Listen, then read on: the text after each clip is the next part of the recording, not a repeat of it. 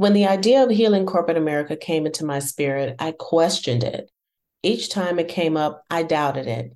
On the one hand, I knew that if anyone could do it, I could. But on the other hand, I also realized that healing corporate America as a whole would not be accomplished in my lifetime. I questioned if ever.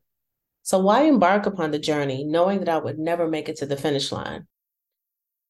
Tune into the episode where you get to hear the answer to this question and also how you, as a leader, can step into conscious leadership. See you on the inside.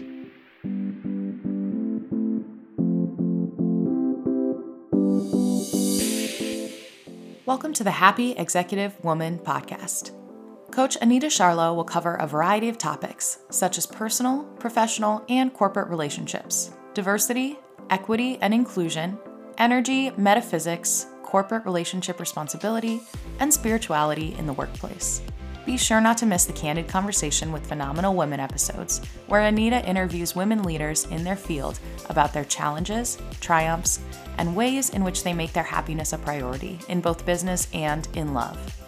And now, here's your host, executive coach, author, speaker, and corporate metaphysician, Anita Charlo.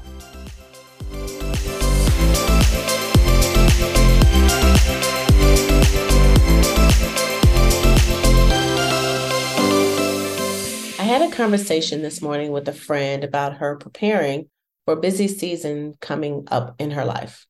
During our conversation, I was reminded of something another friend shared with me years ago as I was complaining about how long it was taking me to grow my business. He told me that running a successful business meant I needed to prepare myself, mind, body, and soul. So I passed this advice on to her. At that time, I was exhausted and I had hit a wall and couldn't see my way through. My friend pointed out very comically that I wouldn't just get up off the couch and run a marathon. I would need to prepare for it by training over an extended period of time.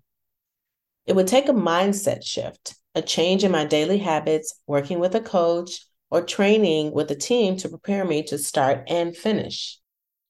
You see, I had walked away from corporate America and expected my time in corporate to automatically transfer to me being able to run a successful coaching business. I quickly learned that it did not work that way. The mindset shift required would take a few years to develop from an employee to a business owner.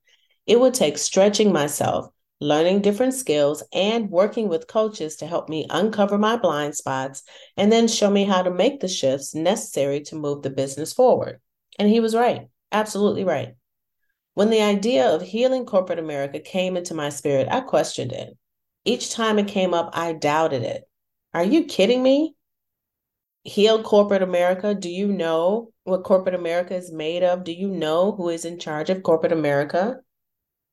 On the one hand, I knew that if anyone could do it, I could.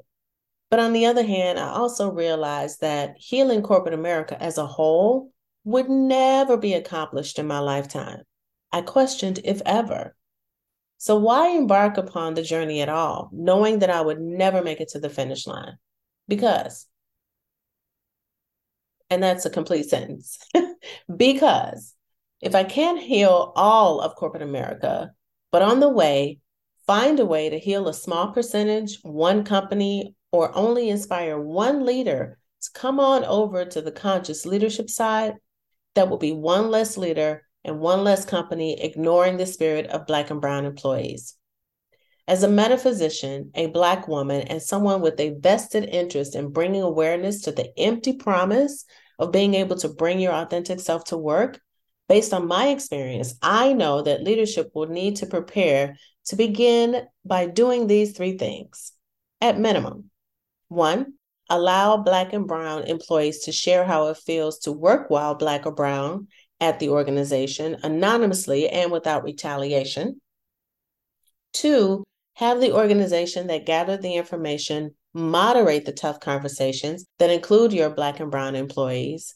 And three, after gathering the information and having the conversations, partner with the company that helped collect the reality of the workplace culture to create a strategic plan and begin addressing the identified issues, including additional conscious leadership training.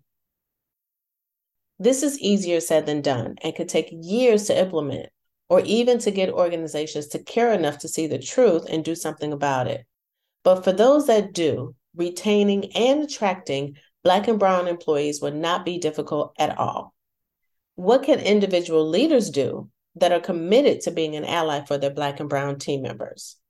Well, here are 4 ways in which having a Black or Brown mentor that focuses on the spirit of your employees can walk you through your journey by helping you uncover your unconscious or implicit bias.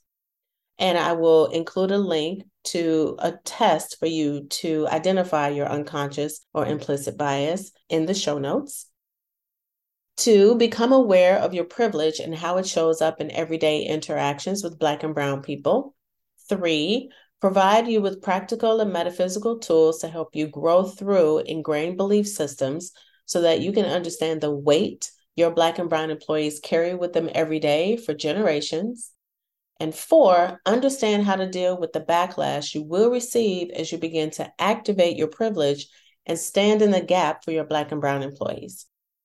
Sometimes companies waste time and money focusing more on meeting percentages for areas that they think affect Black and Brown employees that mean absolutely nothing to us in what we consider as actions simply for the sake of being able to say they check the DEI box. It's time to stop playing with your employees' emotional and mental health and start looking at how your company might be contributing to that stress. Getting corporate America to acknowledge and own the fact that it needs to be healed is one thing, and getting them to set out on the path of actually doing something about it is another. Either way, there are things that I, as a metaphysician, speaker, trainer, and healer, need to do to prepare myself for this journey, and I am working on them. I am quite clear that it will be a marathon versus a sprint type of situation, but that's what I'm here for.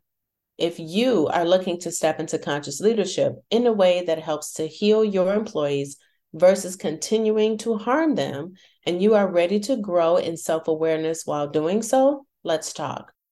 I've always been the Black person my white counterparts could come to ask questions and get honest feedback. Now, I do it formally via conscious DEI leadership training and executive coaching programs. I'm ready when you are. Not sure if you're ready? Here's a link to my calendar. It is http://calendly.com. That's calendly.com/Coach Anita Charlo. Let's find time to discuss your goals or your company's goals and how I can help you move them forward. And the link to my calendar will be in the show notes as well. See you in the next episode.